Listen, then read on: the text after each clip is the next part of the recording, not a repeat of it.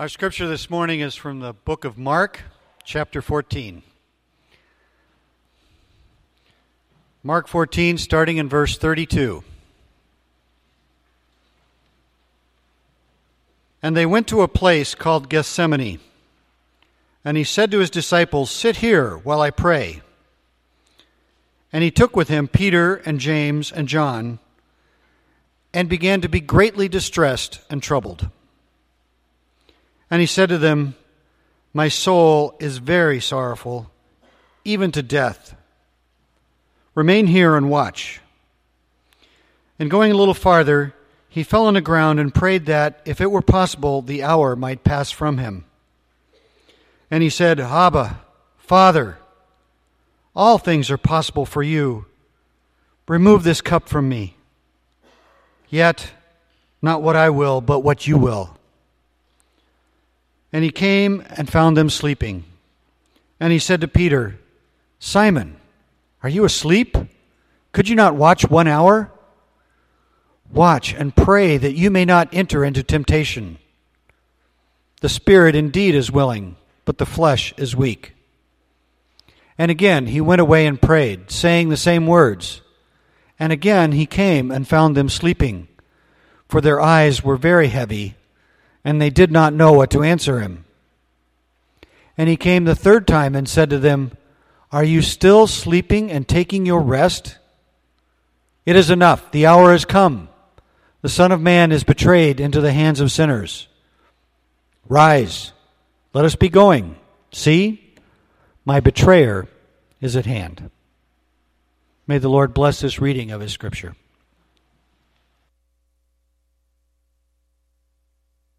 Let's go to the Lord in prayer. Father, my prayer for this morning is very simple. I want to ask you to reveal to us the glory of Gethsemane today. Help us to see what was accomplished there, and help us to embrace the life that was won for us there. I love you, Father, and I trust you for what you'll do now. In Jesus' mighty name I pray. Amen. For most of the people who were there at that time, it was a special night. It was a part of an annual religious festival and a national holiday that called upon every able-bodied Jew to travel to Jerusalem with their families, if at all possible. And so the city of Jerusalem was literally bursting at the seams. It was teeming with activity as people were celebrating in one way or another the feast of the Passover and the feast of unleavened bread. The celebration served to commemorate the day by the command of the Lord, when the Lord took his people by the hand and led them out of the land of Egypt. It celebrated the day when he commanded them to sacrifice the Passover lamb and to put some of the blood of it on their doorposts, so that when the angel of the Lord came by their house, he would pass over their homes and spare them from the death that was literally filling the land in that day. These feasts were to celebrate the day when the people of God fled from Egypt in such haste that they didn't even have time to put leaven inside of their bread. And so the bread didn't raise, and they ended up eating flat or unleavened bread. And so it's called the Feast of Unleavened Bread, or the Feast of Flattened Bread. These feasts were to commemorate the day that marked the beginning of the liberation of the people of God from a most powerful oppressor, Egypt. And you'll remember from our time in Genesis and Exodus that in these days Egypt was the most powerful country in the world, and their gods were the most revered and worshipped gods in the world. But this time was now marking the liberation from this power and from these false gods, and it marked the march toward the promised land, that place that was flowing with milk and honey, that place that was teeming with God's provision and God's delight for his people. And not only did the celebration of the Passover feast and the Feast of Unleavened Bread commemorate past events, but this celebration also prophesied about future events. It foretold the day when the Lord would send the true Passover lamb, whose blood once shed would take away the sins of the world. It foretold of the day when this Lamb would crush his enemy under his feet, that old serpent who is called the devil, who deceived Adam and Eve and wreaked havoc on the world. It foretold of the day when this Lamb would deliver anyone who believes in him from this most powerful oppressor and begin the march with them toward the promised land, toward that garden in heaven where there are pleasures forevermore and eternal provisions, things that can never be corrupted, things that will never be taken away. Indeed, for most people who were there that night in Jerusalem, it was a special night. But they had no idea how special it was. They didn't understand that the prophecy of Passover was about to be fulfilled in their very midst, right in their presence. They did not know, they did not perceive that the history of the world had been driving toward this moment and that everything was literally hanging in the balance. Everything was literally on the line this night. They did not understand that the fate of humanity and of the kingdom of God on earth was about to be determined in a little corner of the Mount of Olives called Gethsemane. 2 days earlier, Jesus had gone to the home of a man named Simon with some of his disciples, and there they enjoyed food and fellowship with one another. And there, a woman named Mary, who was the sister of Martha and Lazarus, she walked into that house and she anointed Jesus with an oil, his head and his feet. It was very strong, it was very fragrant, and it cost somewhere in the neighborhood of $20,000. 12 ounces of ointment, $20,000 poured out upon the head and feet of Jesus Christ.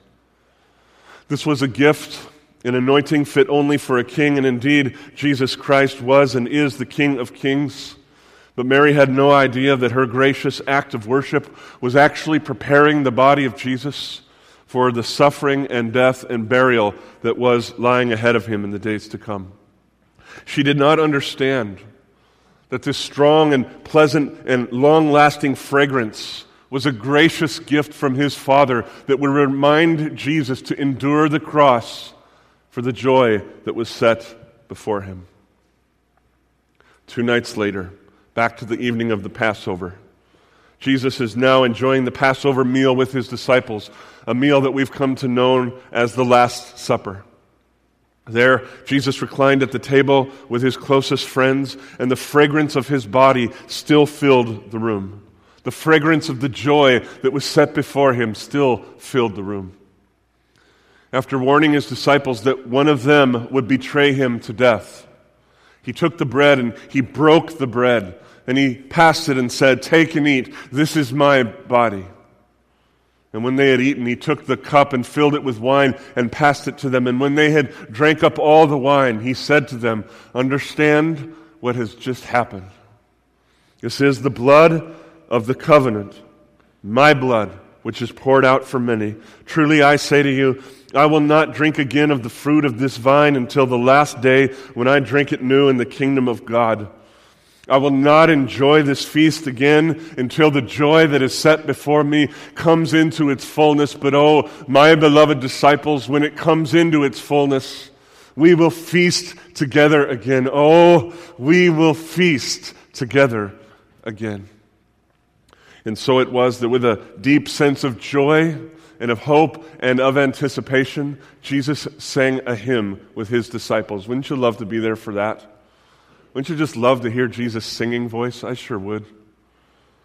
We don't know exactly what they sang, but it's very likely that they sang one of the traditional Passover hymns, which are preserved for us in Psalms 113 through 18, in Psalm 136.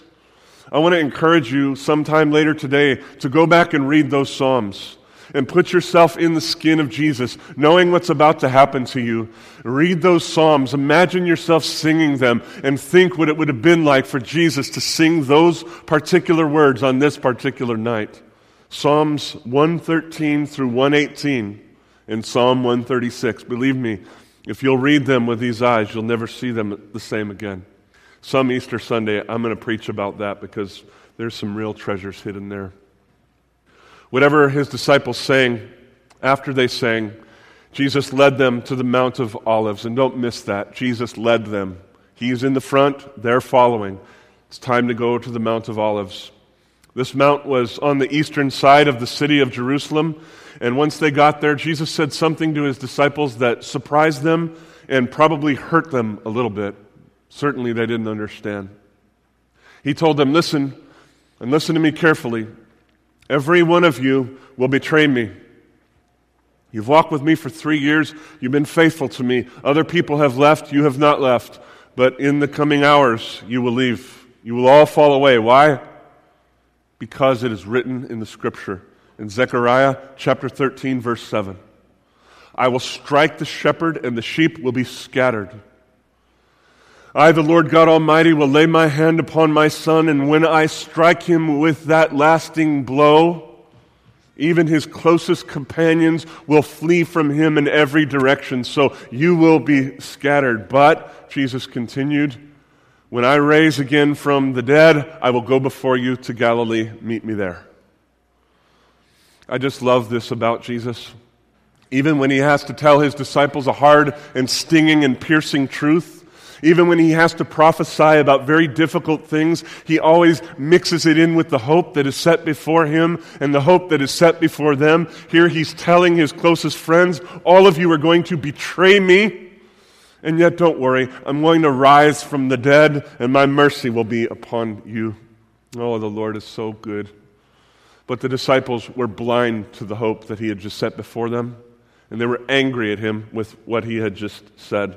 They did not take well to the prophecy, and so they began to vehemently object and to tell him in no uncertain terms that they would stay loyal to him no matter what happened. Though everybody else in the world might fall away, these who had been faithful to him for these 3 years would never, ever fall away. They had no idea that in a matter of minutes, every one of them would fail Jesus because they had no power to live their lives for him until he laid his life down for them. That's simple. So with that, Jesus led his disciples now to a particular part of the Mount of Olives. So the Mount of Olives is to the east side of Jerusalem. Now Jesus took them to the northwest corner of the Mount of Olives, to a little area called Gethsemane. Now Gethsemane means oil press. Remember that. And if you're a note taker, write that down. Gethsemane means oil press. This is the part of the Mount of Olives. This is the part of the garden where the olives that God had so graciously provided would be crushed in order to produce the life-giving oil. And it's no accident that this whole scene is happening right there in the garden of crushing. In this garden of crushing, Jesus instructed his disciples to stay where they were, to wait and pray. He was going to go off and seek the Father, and he took with him his 3 closest companions, Peter and James and John, and going on a little farther, the Bible says that he began to be greatly distressed and troubled. Though Jesus had known that this moment was coming for quite some time, the weight of the sins of the world and of the wrath of his Father began to land on him with great force. And so he said to his 3 beloved disciples with a tone of anguish that they had never heard, he said, listen to me, my closest friends, listen to me. My soul is so overwhelmed right now with sorrow that I feel like this sorrow is literally going to choke the life out of me and crush me to death. I feel that it will kill me. Jesus was not exaggerating, beloved. And so he told his disciples, wait here and pray. Cry out to our Father with me. I'm going to go off a little farther by myself and I'm going to pray. You wait here. You stay awake. You watch. You pray. I'll be back. The disciples, they loved Jesus. These are the 3 that were with Jesus on the top of the mountain of Transfiguration. These are the 3 that were closest to him, who were his inner circle. They loved him. They wanted to understand him and obey him, but I'm sure that they were very confused by this. I'm sure that his anguish made no sense to them because they had just been at a meal where they had such a hopeful, joyful time together. and where he prophesied to them about things to come, and yet they did what they could to obey, and Jesus went off by himself. And he fell to his face on the ground. He put the face of the King of Kings and the Lord of Lords, he put it right in the dirt, and he cried out in prayer and said, Abba, Father, you have always loved me. You have shared your glory with me in all of its fullness from the beginning of time, and you will to the end of time. You have sent me to this earth to display the immeasurable riches of your grace and kindness by laying my life down to seek and save the lost. And Father, I love you with everything that's in my heart, but my dearest Father, all things are possible for you. So please, Father, I beg of you, please, I beg of you, remove this cup from me, Father. Please, Father, make a way out. Please, God, there must be some way for me not to have to bear your wrath for the sins of the world. Please, God, please make another way. Oh, he was crying to the Father with loud cries, with loud tears. Luke tells us that drops of blood began to flow from his brow because he felt these things so deeply. And yet he said the words that would change the world. Yet, my Father, not what I will, but what you will be done. And with that, Jesus got up off the ground, and still writhing in anguish, he went back to his disciples, expecting them to be praying, but instead he found his beloved ones sleeping. Instead of calling on the name of the Father in this hour of Jesus' greatest need and in this hour of their greatest need, they were crashed out. They were totally blind to the things that God was doing right in front of their face. Right in front of their face. This was probably the most important night in the history of the world, and beloved, they did not have eyes to see. Jesus was fully awake in his body and, more importantly, in his spirit. And so he woke them up, and he said specifically to Peter, he said, Peter, really? Are you asleep? Could you not watch one single hour with me?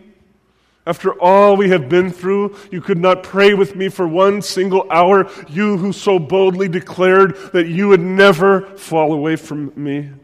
I tell you, Peter, watch and pray, stay awake and seek the face of your Father in heaven so that you may not enter into temptation, because, Peter, your spirit may be willing. You may think that you do not want to fall away from me, but believe me, your flesh is more weak than you think, and you need the power of God in order to endure. So wake up, Peter. Wake up. I'm not talking mainly about your physical body. I'm saying to you in the Spirit, Peter, wake up. Discern the moment and seek the face of the Father with me. These three disciples had never seen Jesus like this, so consumed with anguish, such a tone in his voice, and yet wanting to obey him. They were gripped to the core and did what they could, and Jesus went off by himself, and he prayed for a second time again. He fell to his face for a second time again. He said to his Father for a second time again, with loud crying, with tears, with drops of blood flowing from his brow. Beloved, do you understand the reality of these words? He's crying out in pain, "Oh, Abba, Father, all things are possible for you, so please get me out of this situation. Please, my Father, please deliver me from this hour. Please make another way. Oh, please, my Father, hear my prayer." And yet, I must say, I want to say, it is the deepest delight of my heart to say, not what I will, but what you will be done. Jesus returned to his disciples for a second time, and for a second time he found them sleeping again. And so he woke them up again and tried to rouse them to prayer. He tried to help them understand the importance of the historical importance of the moment that was lying right before them. He bid them to watch and pray again, and with this he went off for a third time. where he fell to his face in the dirt for a third time and called upon the name of his Father for a third time and said, "Oh, Abba, Father, all things are possible for you, so please get me out of this situation. Please, my Father, deliver me from this hour. Please, my Father, make another way. Please, my Father, hear my prayer." And yet, I smell the fragrance of the oil. And I want to say, it is the deepest delight of my heart to say, "Father, not my will, but your will be done." Beloved, can you see his face lifted up to the Father, streaming with tears, streaming with blood, stained with the dirt that his face had just been planted in? "Father, not my will, but your will be done." With this third cry, Jesus returned to his 3 disciples for a third time, where he found them sleeping again, and he said, "Are you still sleeping? Still taking your rest? Are you still so blind to the things of God? Are you still so dull to the things of God? It's enough. I've pled with you all that I can plead. I've prayed to my Father all that I can pray, and in his silence I hear his gracious answer. The hour has come, and the Son of Man is betrayed into the hands of sinners. So get up, because everything is about to go down." Beloved, as I said, these 3 disciples, Peter, James, and John, had a front row seat to what may be the most important night in the history of the world. And they were totally blind to what was taking place right before their eyes. Let me see if I can unveil this a little bit. In the beginning, God created the heavens and the earth, and as a pinnacle of his creation, he created a man and a woman in his image. And he bound them together in a covenant relationship that we call marriage, and he set them in a place called the Garden of Eden. More literally, that means the Garden of Delight. So the Garden of Eden means the Garden of Delight. Remember that as well. That's important. God had made provision for the man and the woman in this garden. He had prepared great pleasures for them there. And God gave them the easiest command that you could ever imagine. He said to them, "Indulge yourselves in everything that I have created for you. Enter into the joy of your God. Enter into the joy of your master. There's only one thing that I forbid you to do." You see that tree? That's the tree of the knowledge of good and evil. Do not eat from that tree. Of everything else you may eat, don't touch that one thing, because the day that you eat of that tree, you will surely die. And so, beloved, Adam, especially Adam, as the head of that first family, had a very important decision to make. And the decision was this: would he obey the will of God, or would he follow the will of another? John Sailhammer is one of the foremost Genesis scholars in the world. And he makes a very strong case that the borders of the Garden of Eden, the Garden of Delight, are roughly equal to the borders of the Promised Land where Israel would later dwell. So please take a moment and get this in your mind. The borders and the size of the Garden of Eden are roughly equal to the borders and the size of the Promised Land in which Israel would later come and conquer and dwell. They are essentially the same place. At least that's what Sailhammer argues, and I am very, very persuaded by his arguments. I've spent many, many hours looking into what he has to say, and I'm persuaded. So the point for us is this: the tree of the knowledge of the good and evil was stuck right in the middle of the garden, which means that the Garden of Eden, where Adam had to make his decision, and the Garden of Gethsemane, where Jesus had to make his decision, were roughly speaking in the same place. They may not have been on the exact same spot, but I'll tell you, I wouldn't put it past God that Adam and Jesus were literally standing on the same exact ground when they made their 2 decisions. But one way or the other, I want you to understand the connection between the Garden of Delight and the Garden of Crushing.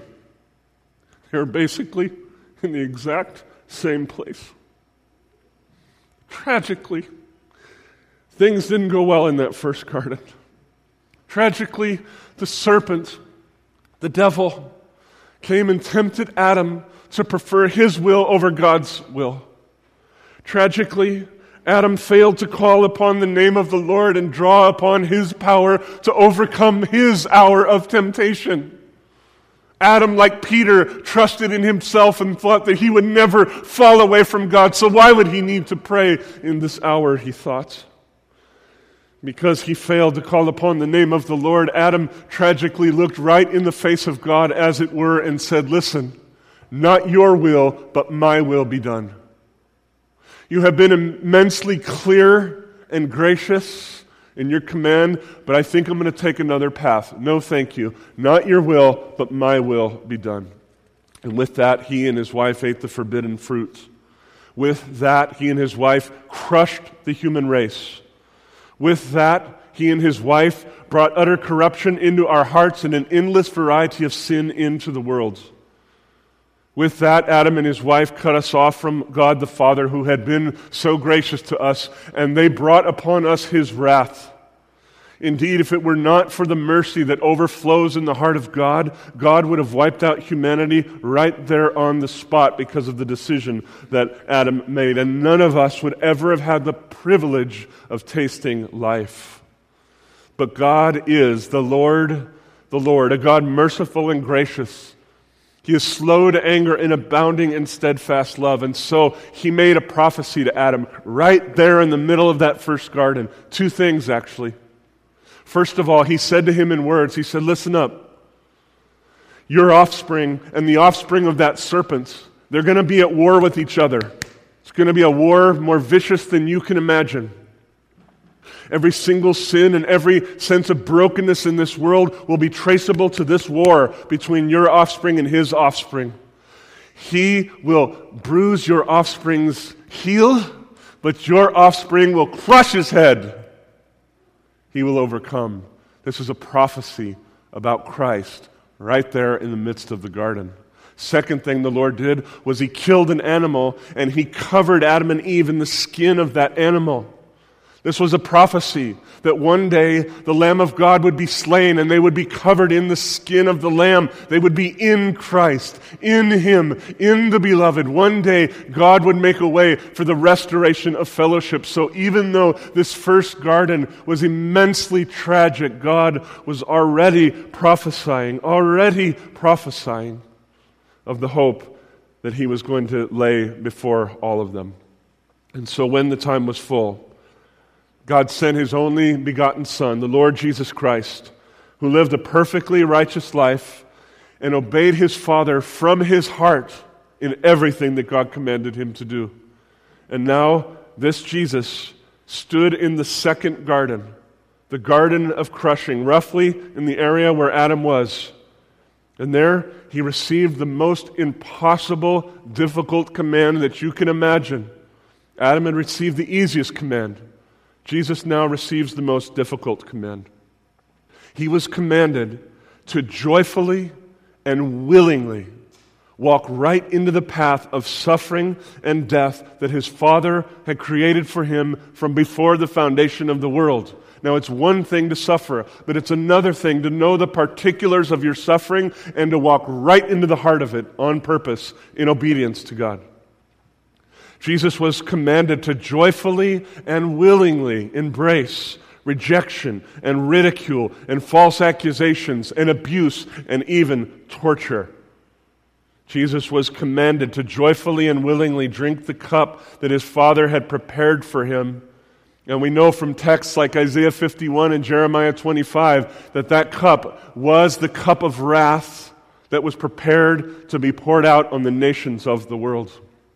You see, beloved, we have this horrible propensity in us to minimize our sin and the importance of our sin, the seriousness of our sin. We're always saying it wasn't that big of a deal. We're always making it low. But in God's mind, sin is extremely, extremely serious. In God's mind, our sin evokes wrath inside of him, and that wrath must be poured out. It would be unjust for God not to pour that wrath out. Every one of us has felt that sense of rage when we know that someone has committed an offense and yet they get off on some technicality, or they get off because the cops bungled the deal or something like that. We feel rage, like how could this person be set free when he or she has done something so horrible? And beloved, that is just an echo of the rage that God feels in his heart every time that we sin against him. Sin begets wrath, and wrath must be poured out. It's that simple. It has to be poured out. We cannot imagine the purity and the power of the wrath of God that was contained in the cup. And yet Jesus was asked to drink it all joyfully and willingly. This is why he was so greatly troubled. This is why he was so distressed. This is why he was so sorrowful that he cried in tears and sweat drops of blood and screamed out to his Father, "Oh, Father, please make another way for me." This is why he fell on his face in the dirt, the one who had created the dirt, the King of Kings, the Lord of Lords, the one who sustained every grain of it with the word of his power, put his face right into it because he knew the enormity of the wrath that he was about to bear. This is why he begged his Father not once, not twice, but 3 times to remove this cup from him. In light of what happened in the first garden, beloved, do you see what's happening here in the second garden? Do you understand? Like the disciples, are you asleep right now? Or are you paying attention? Do you see? Do you see the glory of Gethsemane? Do you understand that if Jesus, like Adam, refused to obey his Father and drink this cup, that the hope of humanity would literally be vaporized? Unless this man's infinitely valuable blood was shed for the world, there would be no forgiveness of sins, and therefore we would be utterly lost and hopeless before God. That's what's at stake in the Garden of Gethsemane. Everything is on the line, and I mean everything. All of history has come to this moment, and the host of heaven waits with bated breath to see what this Son of God will do. I think it's fair and biblical to say that Jesus was tempted with great intensity that night. I think it's fair and biblical to say that in his flesh he really did want out of this situation, and I think that was a temptation for him. Jesus is fully God and he is fully man, and he has been and will be both things forever. But to deny him the seriousness of this temptation this night would be a very serious error. Do you remember in the book of Hebrews where the author says that Jesus was tempted in every single way, just as we are? And that's very real, beloved. And I believe that this night here was the pinnacle of all of his temptations, even more severe than what happened in the 40 days of testing in the wilderness. Everything was on the line here, and Jesus was tempted to just say, "No, thank you, not going to drink that cup of wrath." But in the end, Jesus Christ did not sin. In the end, Jesus Christ joyfully and willingly called upon the name of his Father and looked for the power to overcome temptation, which he received. No temptation has overtaken anyone except what is common to man, but God makes a way out, and Jesus chose that way out. Praise be to God. Jesus joyfully and willingly submitted his will to the will of his Father and said those words that caused a rising sun to shine into the darkness of night and bring the words of living light. "Not my will, Father, but your will be done." And he said this not once, not twice, but 3 times. And having said it, he emerged from that garden with his face set like flint toward the cross. And he neither hesitated nor blinked again until it was finished. Jesus joyfully and willingly walked with his disciples right toward his betrayer after this moment. He joyfully and willingly submitted himself to arrest and imprisonment and false accusations and a kangaroo court that sentenced him to the torture of flogging and of crucifixion. He joyfully and willingly put his life into the hands of those who not only tortured him, but who mocked him and ridiculed him. They had no idea that this one had actually created them. He had knitted them together in their mother's wombs, and he was upholding them right that moment by the very word of his power. And instead of honoring him as they should, they spit on him and ripped out his beard and mocked him and put the crown of thorns on his head and did all kinds of things to shame the Lord of glory. The Lord joyfully and willingly endured the pain of watching his closest friends, for whom he had done so much, forsake him in order to save their own skins. Indeed, all the disciples fled away in accordance with the Scriptures. And when the hour had come and darkness had fallen upon the land, they hung him up on that cross where he cried out in the words of Psalm 22 and said, "Oh my God, why have you forsaken me?" And yet he knew all along that his Father was pouring out his wrath, but that one day soon he would raise him again from death. You see, he knew the whole psalm. Read Psalm 22 from beginning to end, and you'll see that Jesus spoke those first words probably with a little bit of a smile on his face because it was Friday, but Sunday was coming. Jesus knew that the Father would vindicate him. And I can imagine, as I said last week, that even in this moment, his Father caused a wind or some other servant to raise up and help Jesus to smell that fragrance that was still in his hair and in his beard and on his chest and on his back and on his feet, that powerful, fragrant, expensive anointing oil that was a symbol of the joy set before him. And so the Son endured the cross. And finally, in absolute and perfect submission to his Father's will, Jesus cried out with a loud cry, and he breathed his last, and he died.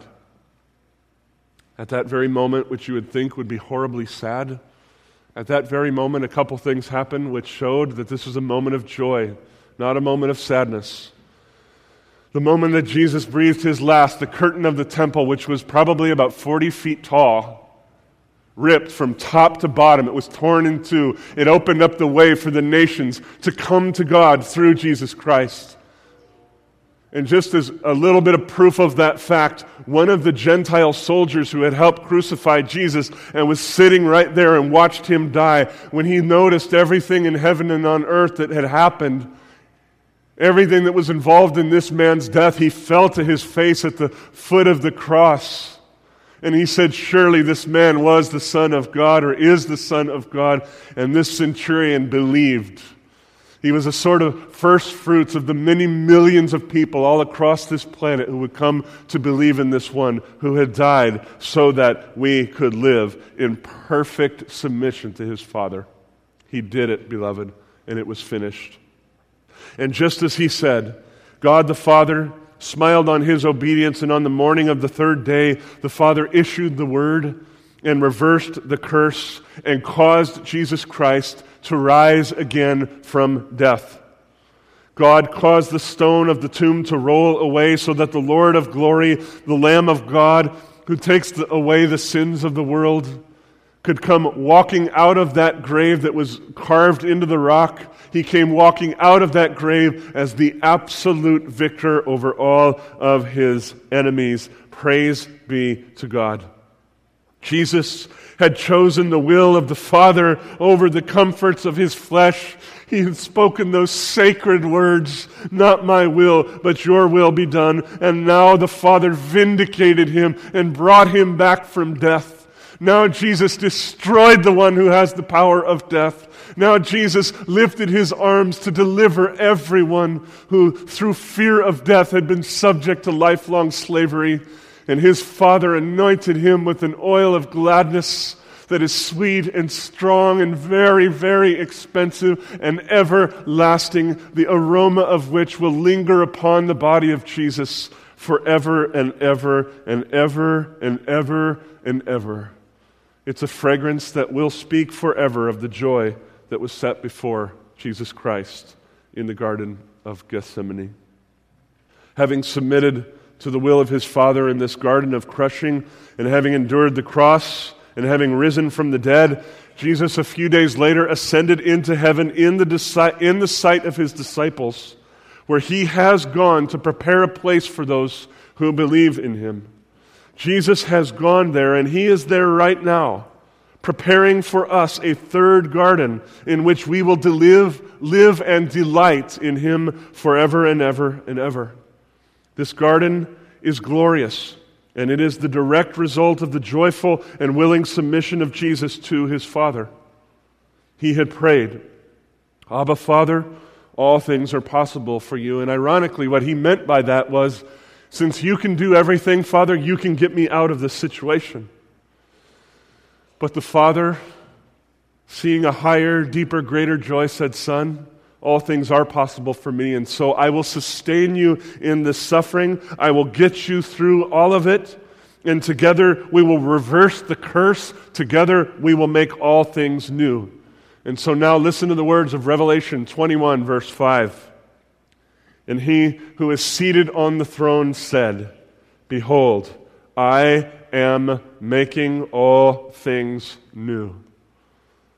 If I can put it in other words, and by the way, I'm not making this up. The language of Revelation 21 and 22 is so similar to the language of Genesis 2, where it talks about the garden, that you just cannot miss the point that the Bible begins in a garden and it ends in a garden. And in the middle, there's this other garden, the garden of crushing that led to the third garden. So when Jesus said, "I am making all things new," He was saying, "I am going to prepare a garden for you, a garden of great and eternal delight. It will have no sun or moon or lamp, for my glory will be its light. It will have no hospitals. It will have no mercy ministries, for I will wipe away every tear, and death and sorrow will be no more. It will have a great river of life emerging from my throne and flowing right through the middle of it. And on either bank of that river will be 2 trees, both of which are called the tree of life. And that tree will bear 12 kinds of fruit, 1 fruit for every month.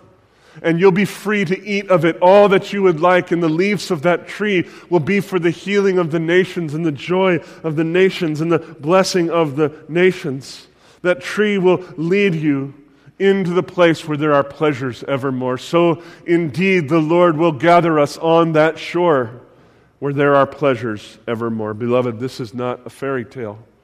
This is the reality of what has happened since Jesus rose from the dead. He emerged from that garden, endured the cross, and got straight to work on another garden that you and I will enjoy in Him forever if we believe. And so, my friends, the call of today is very clear. Hear the word of the Lord. God the Father and His Son, Jesus Christ, and the Holy Spirit bid you to come. They bid you to come, take and eat of the fruit that Jesus Christ has prepared for you. They bid you to come and drink of the fountain of life without cost. He's done it all for you, and all He says is, "Come now and believe in me." And if you believe in me, that is your ticket into the garden of delights, where there are pleasures forevermore. So believe in Him, beloved. Have eyes to see and believe. Let's pray. Our Father, I love you so much, and I thank you with all of my heart for the couple months of meditation that you and I have had on Gethsemane. Thank you for the privilege of talking about these things today. And I pray that by the Holy Spirit that you would reveal the glories of what happened in this moment. I pray that you would grant your people a spirit of wisdom and of revelation and the knowledge of you. I pray that they would come into a deeper understanding of what you've done and a deeper love for you because of what you've done. And Father, I pray for anybody here this morning who might not believe in you. I pray in the mighty name of Jesus that you would let the scales fall from their eyes, that you would turn on the lights, let them see how great and glorious and gracious you are. In the mighty and merciful and matchless name of Jesus Christ, I ask for all these things. Amen.